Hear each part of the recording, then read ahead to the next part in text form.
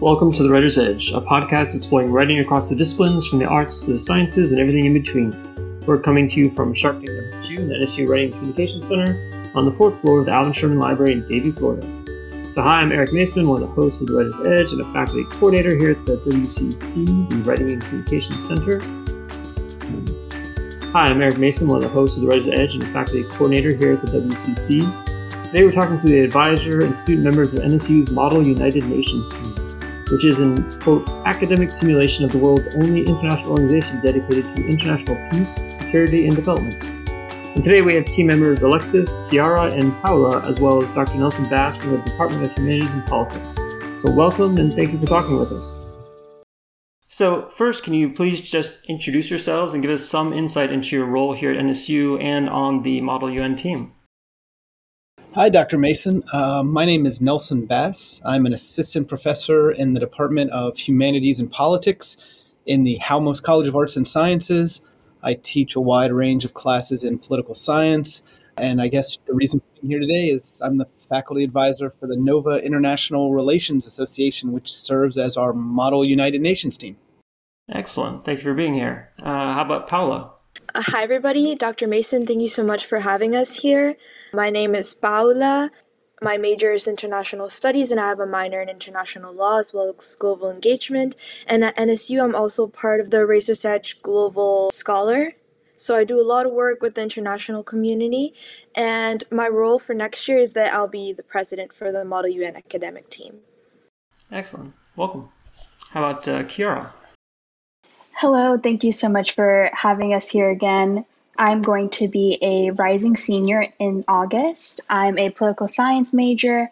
I'm also receiving a minor in honors transdisciplinary studies, and I'm an admissions ambassador on campus, as well as I'm president of Pi Sigma Alpha, which is a national political science honor society. And then my role for next year for the Model UN team will be president. Welcome. And Alexis? Hi, everyone. Thank you, Dr. Mason, for having us. My name's Alexis. I'm a junior double majoring in political science and psychology. I also have double minors in philosophy and English. And my role for next year will be the position paper editor. So I'm just working on papers that we submit to conferences. You've talked about your roles around campus. Here at the Writer's Edge, we're out of the Writing and Communication Center. I just wonder do any of you consider yourself or just identify with the term writer? Is there a different term that you're like, I'm going to be a diplomat? Like, what is that term that you identify with in terms of communication? I think for me, I came into Model UN and right off the bat, I told Dr. Bass my dream is to be a diplomat. And even though I think writing is a really good tool that you need, I think that most importantly, my stronghold would be more in communication and getting people together and getting consensus. And I think that's where I stand out, is more like caucusing and debating and making sure that people are on the same page. Interesting. Anyone else identify or not with the term writer?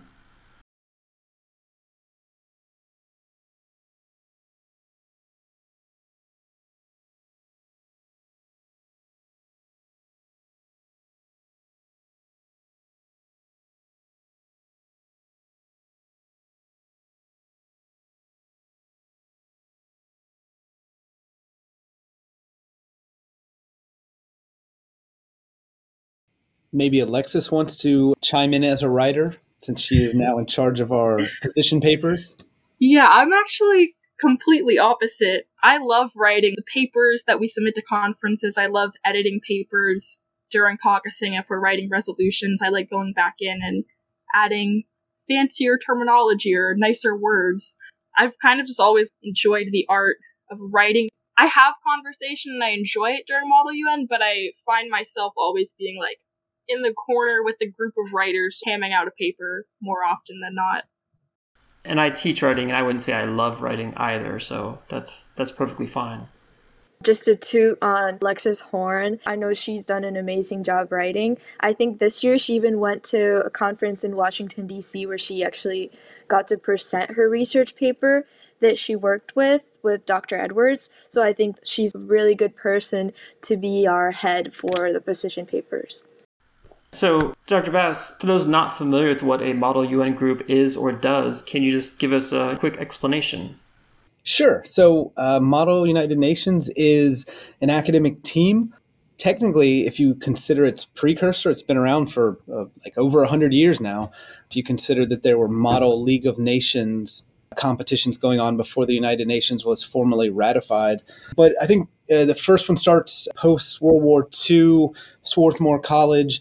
Essentially, you have students that show up and they act as delegates of a member state of the United Nations. And that is a really important point because they don't show up at these Model United Nations conferences as Alexis, an American role-playing Mexico.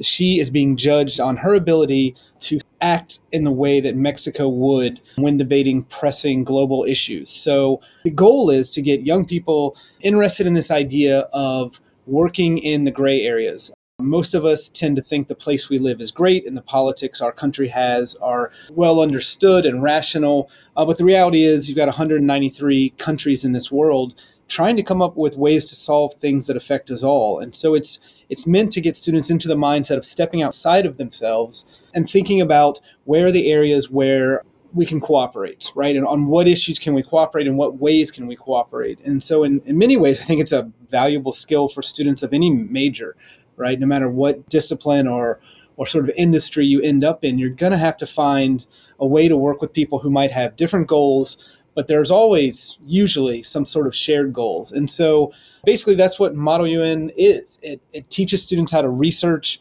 and understand the economy, politics, and culture of a given country, and then moreover, go out and represent that country in front of other delegates, right? And so really it's about immersing yourself into the country you've been assigned, writing a position paper which outlines what your positions are on the issues under discussion, and then going in and negotiating and speaking in front of others and trying to bring other delegates to your side, right? At the end of the day, what your goal is, the goal of the UN is always consensus. Right now, it rarely gets there. But the dream behind the United Nations is that at the end of the day, there will be consensus. All countries, or at least a majority of countries, can get behind idea X, Y, or Z. And it's really about getting there, right? For those of you that are familiar with law school, the book they always tell you to read is Getting to Maybe. Model UN's a lot like that. It's getting to maybe. And in doing it via the written word, speeches, and caucusing with your fellow delegates in the hallways and in all the breaks. And I believe you started the group here at NSU. Had you been involved before then, or was that all new to you when you started the group? Very funny, actually. My first year here, political science was a completely new major. We had 0 majors. They started it the fall I came in. And I had a really great group of about 5 young people, all of whom are doing amazing things now. And I happened to mention in a class that I did Model United Nations when I was an undergraduate at Appalachian State University. And it was a lot of fun. We got to travel. We went to Chicago and New York and Atlanta. And we were a good, close-knit group of friends. And I just happened to mention it to them in passing. And literally like a week later, those 5 students were like, we want to do this. And I said, well, I don't know what to do. I'm brand new here.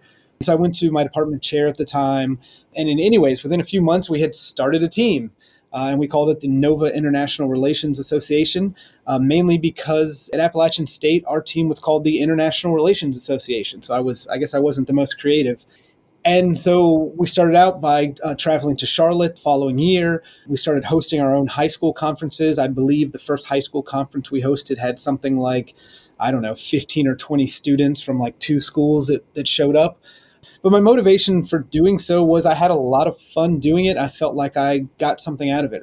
One of the things everybody struggles with is being okay with getting up and speaking in front of a crowd, right? But that's something you're going to need in most industries and most careers.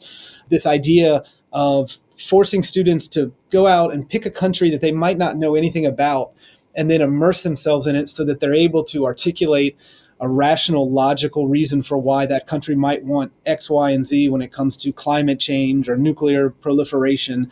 Those are all really valuable tools, right? So I totally base it on the fact that I had fun doing this. I always tell the students to this day when we go to conferences, I want you to do well. I'd love to win some awards, but really this is supposed to be fun. It's supposed to be a learning exercise disguised by fun, I suppose you could say. And that first group was really special to me. Those students, there were 5 of them. 2 of them now have PhDs.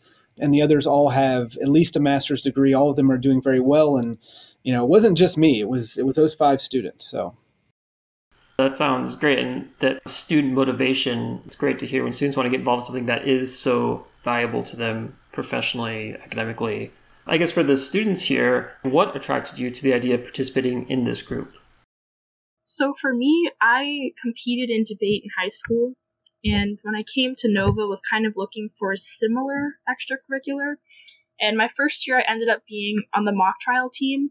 But then later on, I noticed it wasn't really the same kind of debate that I was looking for.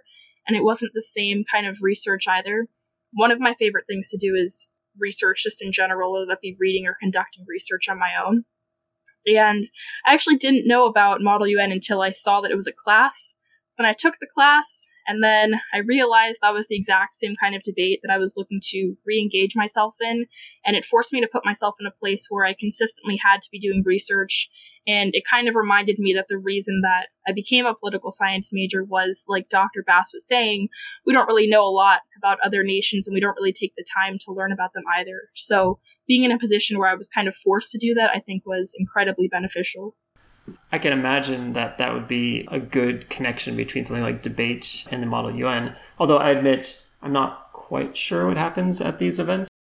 Like, I'm trying to imagine them. And I've seen, a good number of clips of the actual UN operating. But even there, I'm not sure we always have access to what's going on, the whole thing. So it's interesting to hear the kind of background skills. Like, how much research is really involved?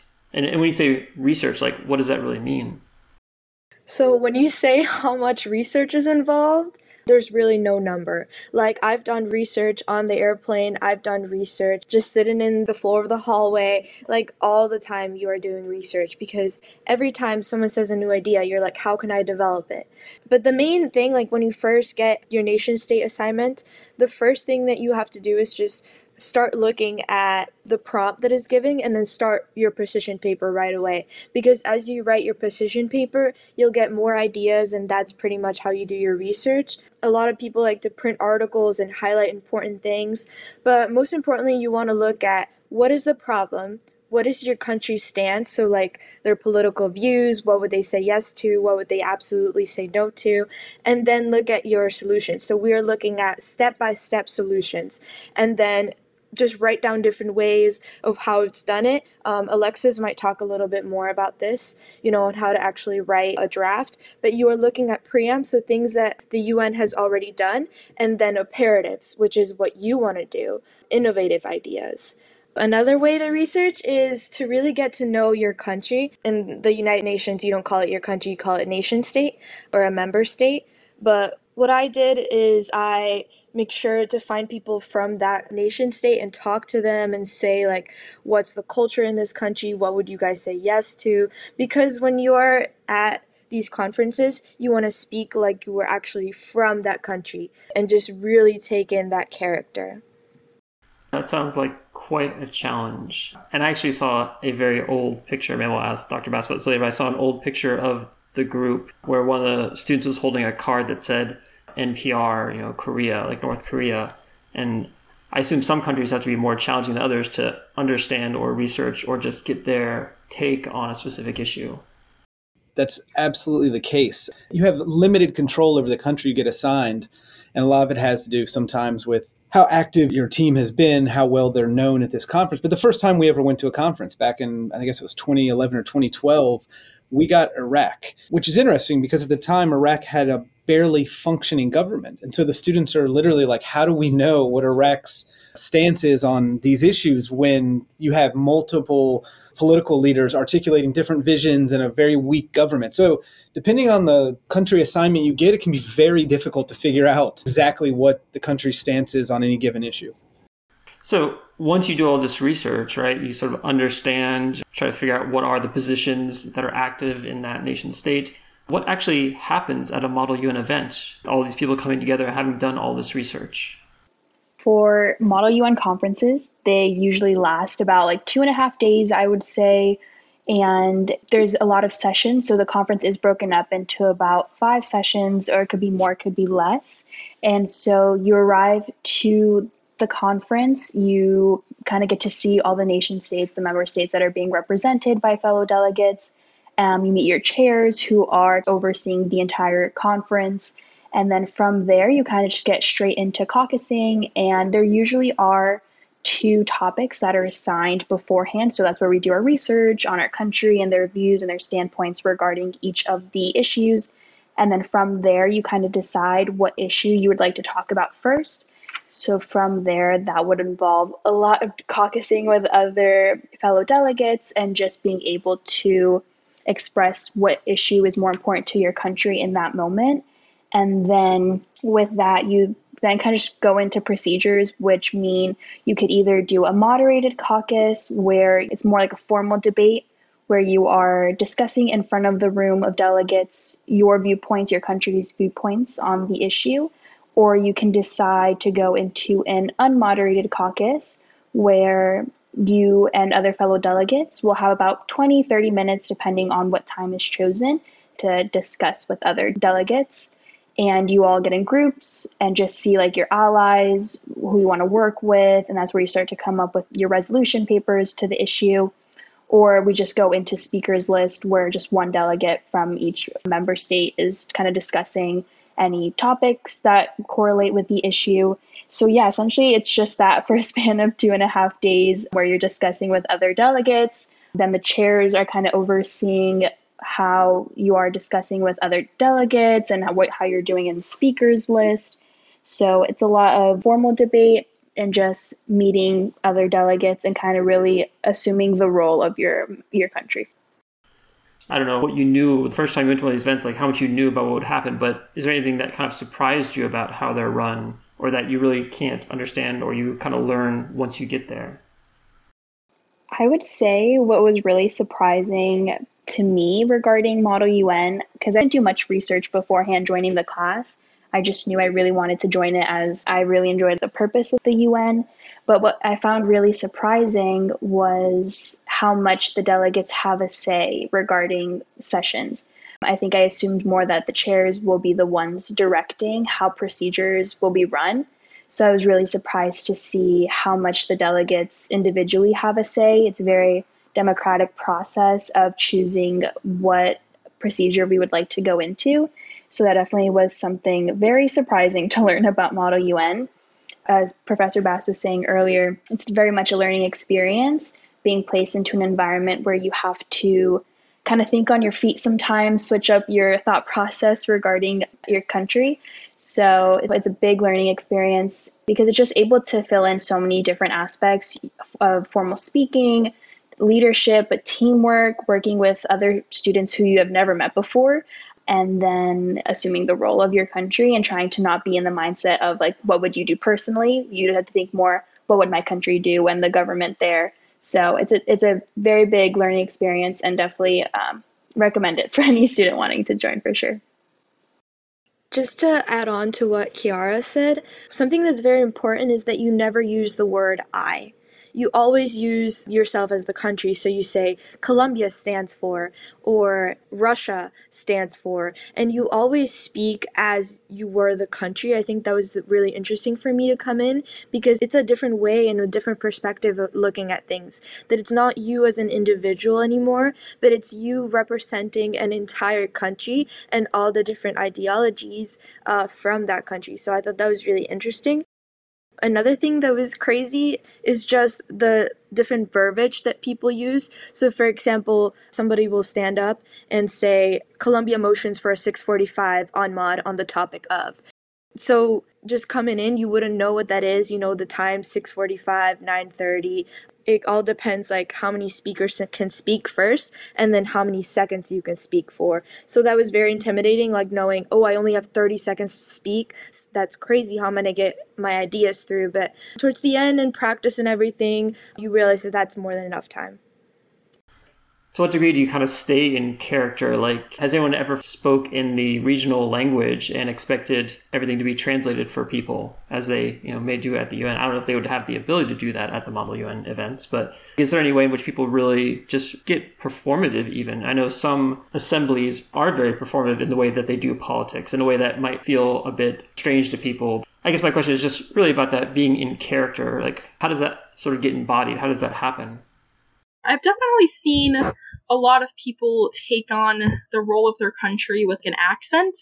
I've never seen anyone come in speaking the native language. I will say the extent of taking on the role of a delegate or a representative from a country goes so far as the committee room itself. Like Kiara mentioned earlier, this is a 2.5-day event, and one of those days is a 13-hour day. The night before we finish at like 10 p.m. and then everyone's up at 7 a.m. the next day. And that's regardless of if people were up halfway through the night until 2 in the morning, still doing prep and research. So it's a lot of lost sleep. There's a lot of tiredness going around. So once people are out of the committee rooms, a lot of just like general friendships that exist outside of Model UN and exist outside of being Russia or Turkey or Colombia or being any country, they happen and they form in between our unmoderated sessions when we're just talking, writing papers and spreading ideas. Friendships kind of form as just like regular people. So outside of the committee room, I would say people act more as themselves rather than their country. But then as soon as you go back into the committee room, everyone is pretty much on par with their country. I will say I've noticed the last 2 conferences that we went to, the final day of the conference, even the chairs are a little bit less formal. And I mean that in the sense of just like people are more willing to have fun and go a little bit past boundaries of what is typical in the UN. For example, the last conference that we went to, my committee, the chairs were assigning our country blocks Taylor Swift Era Tours names instead of just like blocks for countries. So towards the last day, people have kind of like already formulated these friendships and are just ready to have fun, whether it be as a delegate or just as a person. Just to follow up on that, Alexis is absolutely right. The key thing to being in character is, it's in character and it's done in a very specific way. So I think there's 6 official languages at the United Nations, but obviously here in the United States, Canada, we're using English. Delegates are supposed to wear what is classified as Western business attire.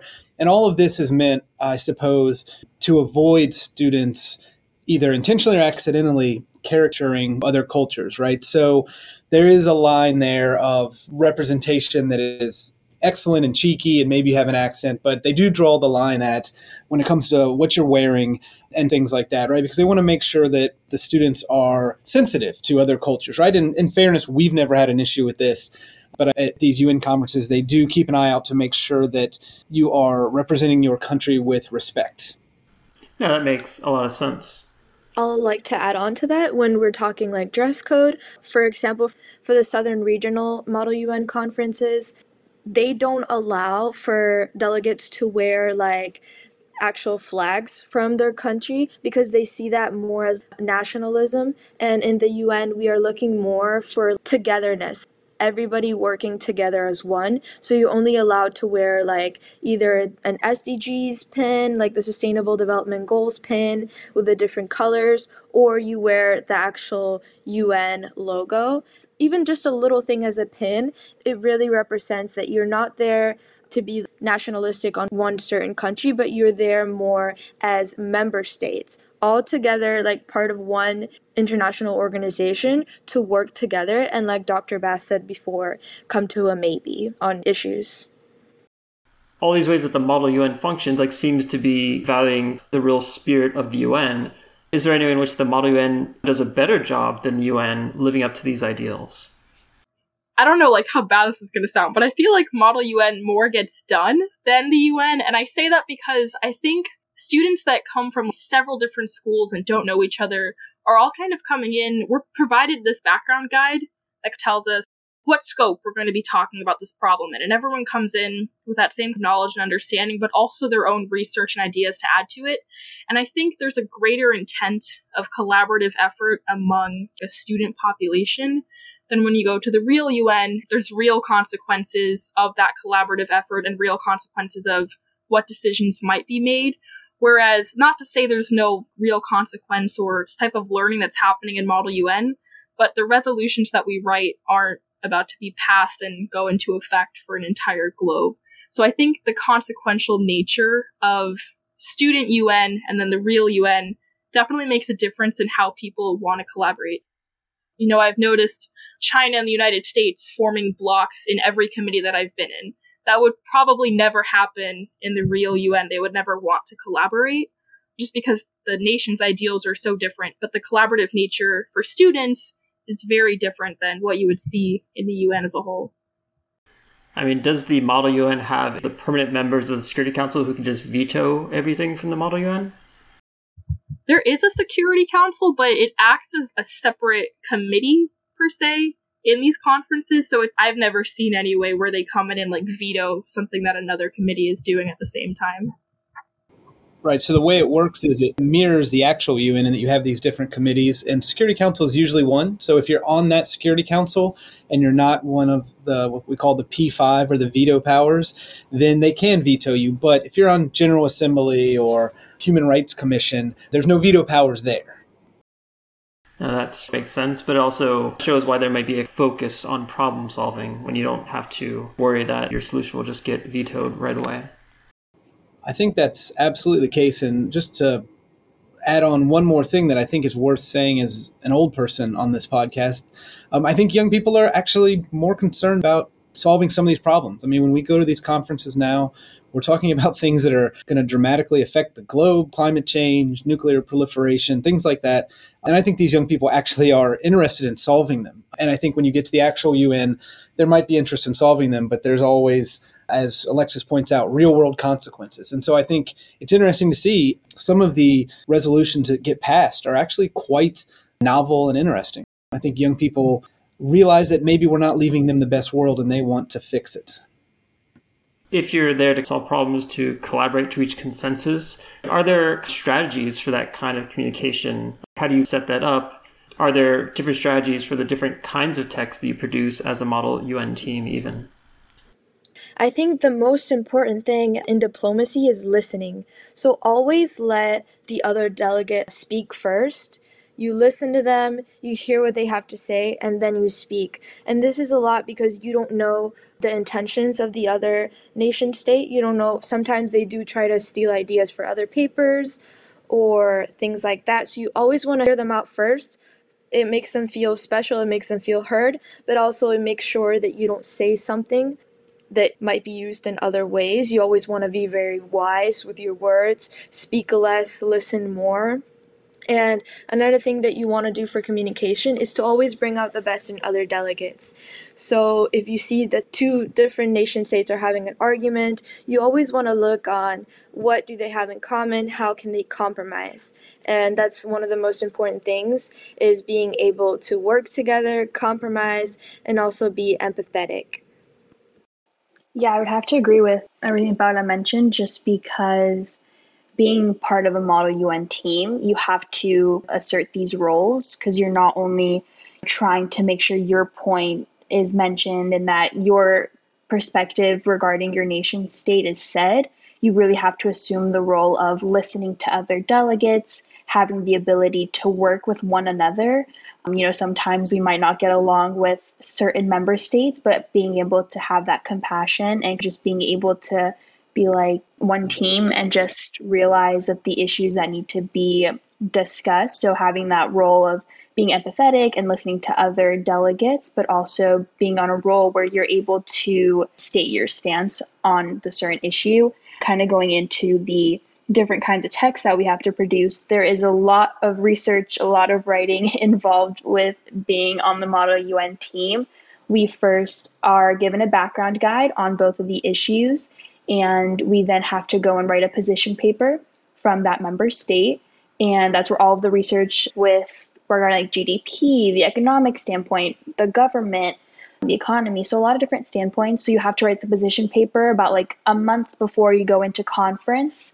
And then from there, you are able to write an opening statement. So it's like the first little speech that you're able to say in front of all the delegates in conference.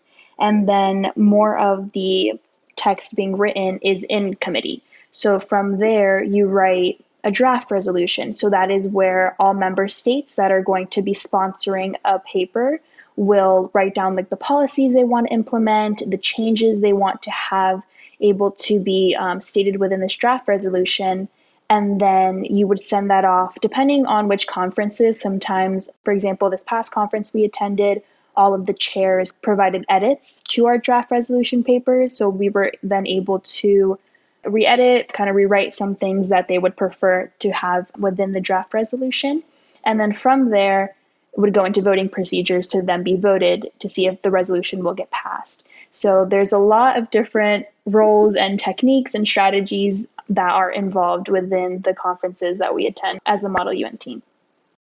Another thing to add on is sometimes you go in as a single delegate, but a lot of the times you're actually a double delegate. And so what's really cool about this opportunity is that not both delegates have to be in the room at the same time. So you could have one delegate that's very strong in writing to be actually writing drafts and working papers, and then the other delegate can be in the conference room debating and giving speeches. And so that actually makes like such a great team, because it's really hard to do both at the same time, and it's totally doable. Some people actually prefer to be more on like the lone wolf side, but I think working together and looking at what you're stronger at will make it overall better.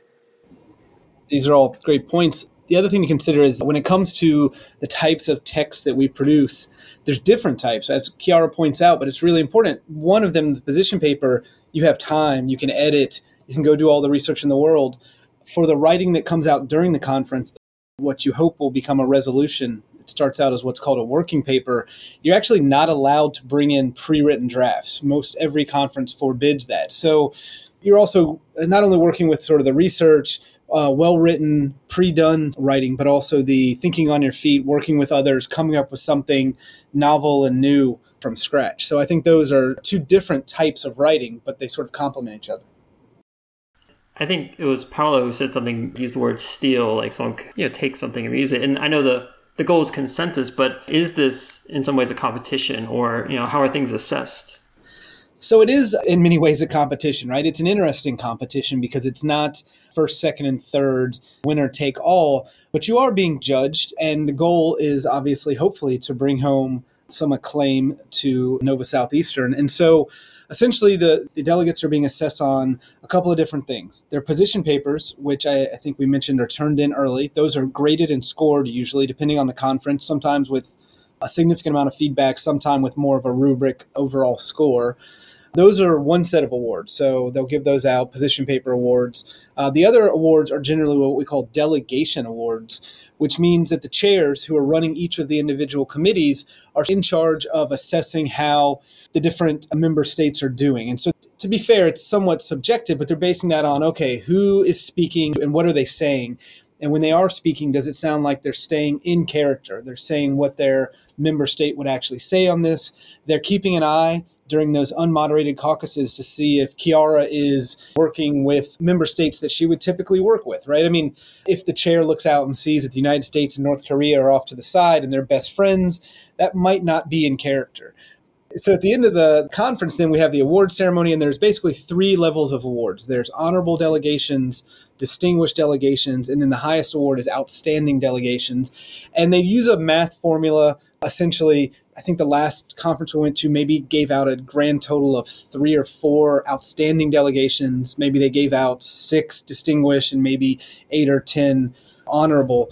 And so the way to win an award, the way to do well is to stay in character and be engaged, right? And so the chairs are usually really good too. They'll also often give feedback. So if at the end of the conference, you can go up to them and ask, what could I do to do better? They oftentimes have a lot of feedback for you in that regard. There is at the very highest level, which we can't afford, but there is a national conference every year in New York that I would love to go to, but it's very expensive. And out of that conference, they actually do have a national ranking. FIU made big news when I was a graduate student there because I think they were ranked number 1 for a year on the national rankings. But that's like a week-long conference. It costs thousands of dollars. And so we haven't quite gotten there yet, but we have done very well. If you come up to our department suite on the second floor of the Mailman Hollywood building, there's about 40 or 50 awards on our walls out there that we've won over the last 10 years. So to add on to my verbiage of steal, maybe that was a little harsh. I would take maybe assimilate, personalize. One of the most important things when you try to win an award is that you want to be recognized. Both Kiara and I can assert to this because we've been both delegates and also co-chairs. And I've also have some friends that have been chairs. And what they told me is that they're looking for who's more active and who's like actually saying their ideas. So for example, you always want to be the first person to say your idea and fully develop it throughout the entire conferences. So when you give out your idea to someone else without creating a friendship or a bond that you're actually going to work together, they might actually try to steal that idea from you and then just assimilate it as their own. And so to the chair, that's going to sound more like it was their idea. And you want to just bring out your idea, straight out the bat, and then work with other countries and be like, yeah, we're doing this together. That's another thing, is that when you do submit to the chair, you submit several working papers, and sometimes they're very similar. And so at the end, they're going to have to cut one of the working papers. And so that's another thing with like giving ideas to people that are not working with you, is that they might just use that exact verbiage on their paper, and then your paper might be cut because it's just the exact same as the other paper. Yeah, you want credit where credit is due, and it is possible to steal ideas in that sense. We've heard a little bit about this from each of you, but just give you another chance to state, like, overall, just what is the value to you as a student, as a person interested in international relations and government and diplomacy? Like, what's really the value to you of being a part of this team? I would say, first off, being part of the Model UN team this past year, it truly is a family. We get to travel together and also just be part of this experience, this learning experience. But I would say going to these conferences, I feel like there's a lot of hard work, determination, and just being able to kind of grow in public speaking and just with teamwork and working with other delegates. I think Model UN is a great way to fill all of those different roles. Yeah, just highly value just being part of it. And it's a team where we can travel together, but also gain so much experience. I know personally for myself, the UN is somewhere I'd like to be, career-wise, and kind of just work my way up to regarding politics. So kind of being able to already have my foot in the door regarding what it's like and the procedures and different committees that I was being a part of. Definitely, I'm going to take that throughout the rest of my career. So definitely being part of this team is an amazing experience, and I wouldn't trade it for the world. Just being able to grow in these different aspects in my life, but also use it for my career, my major, just being able to get to see different delegates and just seeing the bond that forms between all of us and a commonality that we all want to be that change. So it's amazing to see that change being implemented now and then kind of gear us up for what has to come in the future. So definitely, I would say the Model UN team's like a family, and I definitely value this experience and just being able to be a part of it. I would say that the most valuable thing is learning. For me, it's not really as much as competition because just like Kiara, I would like to be in the UN for realsies, like you would say. So for me, it's more like it's all a practice. It's all like a boot camp. And so every time I want to make sure that I learn from other people. You always want to go into conference and you can spot out who the strongest delegates are, and you want to make sure that you partner with them, that you learn from them, because it's actually those delegates that in the years ahead are going to become chairs. And so you want to learn from people that are older than you. I think I'm the only freshman in this past year's class. So what I did is I just tried to soak in as much information from the people that are older than me and wiser than me. And that's mostly what I value the most, is just learning from other people's wisdom, trial, error, failures. I just tried to soak it all in. And another thing that's actually really good is the professional networking that you get at these events. Obviously, everybody should have a LinkedIn, but you get to connect with people that later on become probably really important political figures. I've connected with people that, already have jobs set up for when they graduate, or people that are going into the Peace Corps. And so it creates a really good professional networking. And in the future, you could be like, hey, we did Model UN together. You already have that spark, and that actually is really good when you go into the professional field. I would say for me, I completely agree with Kiara. Most of my best friends are in Model UN, actually. And it's nice to see when you go to these conferences that you run into a friendly face and you can catch up with them, see how school is going for them halfway across the country, see what they're doing to make a difference in their communities. It's not only like super cool to see what they're doing, but it's also really inspiring to be like, wow, this person that I know is doing this thing that's making a difference in their community. I can go ahead and do that with some of my friends in Model UN. And then I think just like the value of Model UN in general, I kind of look at research a different way. When I do research, all of these issues that we talk about affect real people that are outside of any political figure or political atmosphere. There's regular civilians and citizens that are affected by decisions that the UN makes every day. And my end goal is to be a civil liberties attorney. So when I look at research, I look at all of it from a human rights aspect. And I was actually lucky enough to be on the Human Rights Council when we did Sermon in Atlanta, and taking that perspective and seeing how countries not only have human rights issues, but how they address them or don't address them, or what solutions work and don't work. It's kind of all this practical thing that I get to look at and evaluate and see where in the future I would be able to make a difference, where I would want to be practicing law to see where I can make the most difference from a legal perspective. So I look at it all like on a political research standpoint, but I also take it to that next level to be able to have the opportunity of evaluating human rights and civil liberties under that scope. It sounds like there's just a lot of aspects to the program that let you really get a lot out of it. So how can interested students learn more or just get involved in NSU's Model UN team? Do you have to be a student in a certain major? It doesn't sound like it, but is there any requirements or other avenues for just becoming a part of this? So the way students can get involved, they can definitely do some background. So if they kind of just look up NSU Model UN team or NSU NERA, the Model UN team is featured a lot on our Instagram page, NSU_DHP. And they can see kind of what we do as a team, but also the best way to get involved is to join the class that Dr. Bass offers on Mondays every fall semester, I believe in the evenings. And so throughout the class, you'll learn how to write a position paper, different skills that you need to go to these conferences. And then the class itself will then go to FMIN, which is a conference in Florida. In Gainesville, it's like a training conference. So you don't have to have any specific skills you're learning as you go there. So are other delegates that are attending that conference. But yeah, you don't have to be any specific major.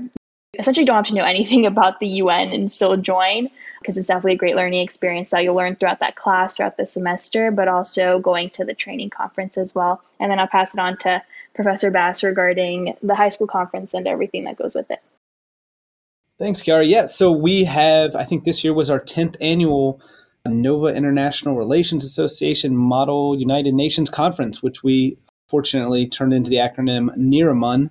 And that is where we invite local high school Model United Nations teams to campus for a one-day event. This last year, we had it in the fabulous new Levon Center. We had almost 200 students from, I want to say, 8 or 9 local high schools. The entire thing is run by our students, by our Model UN team. So if there are any high school students or counselors out there interested, send me an email, nbass@nova.edu, and I will get you on the mailing list. It's an excellent opportunity. It's supposed to be a training conference. We usually host it in the fall so that local high school students can get one conference in and learn sort of the ins and outs before they head off to, Washington, D.C. or New York with their schools in the spring. Excellent. So I don't know if anyone has any final thoughts. For me, the final thought would be that Model UN is not just for political science majors. We have had executive board members who are biology majors and criminal justice majors. And I think one of the things that's important about it is, as some of the students mentioned, that you're going to make some really good friends along the way, and you're going to learn some skills that are really valuable, public speaking or writing, or just, again, learning how to get along with people who might have different goals in mind. And I just can't understate how much you're going to need those no matter what you end up doing. And so I think it's really valuable. It's open to students of any major. The only requirement is you take and pass polls 2,400 Model United Nations in the fall. But that is a fun class. And as Kiara points out, you even get to go to Gainesville to compete as part of the class. All right. Well, Thank you so much for talking to us today. It's been really great listening to this, and I hope students hear this and say, yeah, that is something I want to do, and it sounds like a really great opportunity. Good luck, in your next year of class and competitions. Thanks so much for having us. Thank you so much. Thank you. We thank you all for tuning in to this episode of The Writer's Edge, and we hope you tune in next time. You can submit your own podcast to be featured on ours, and you can even submit your own stories about the Writing Center or any questions that you may have. If you'd like more information about the Writing Center itself, visit our website at nova.edu/WCC. You can also reach out to us at wcc@nova.edu or 954-262-4644. Thank you again for tuning into The Writer's Edge, and we'll be back on your airwaves real soon.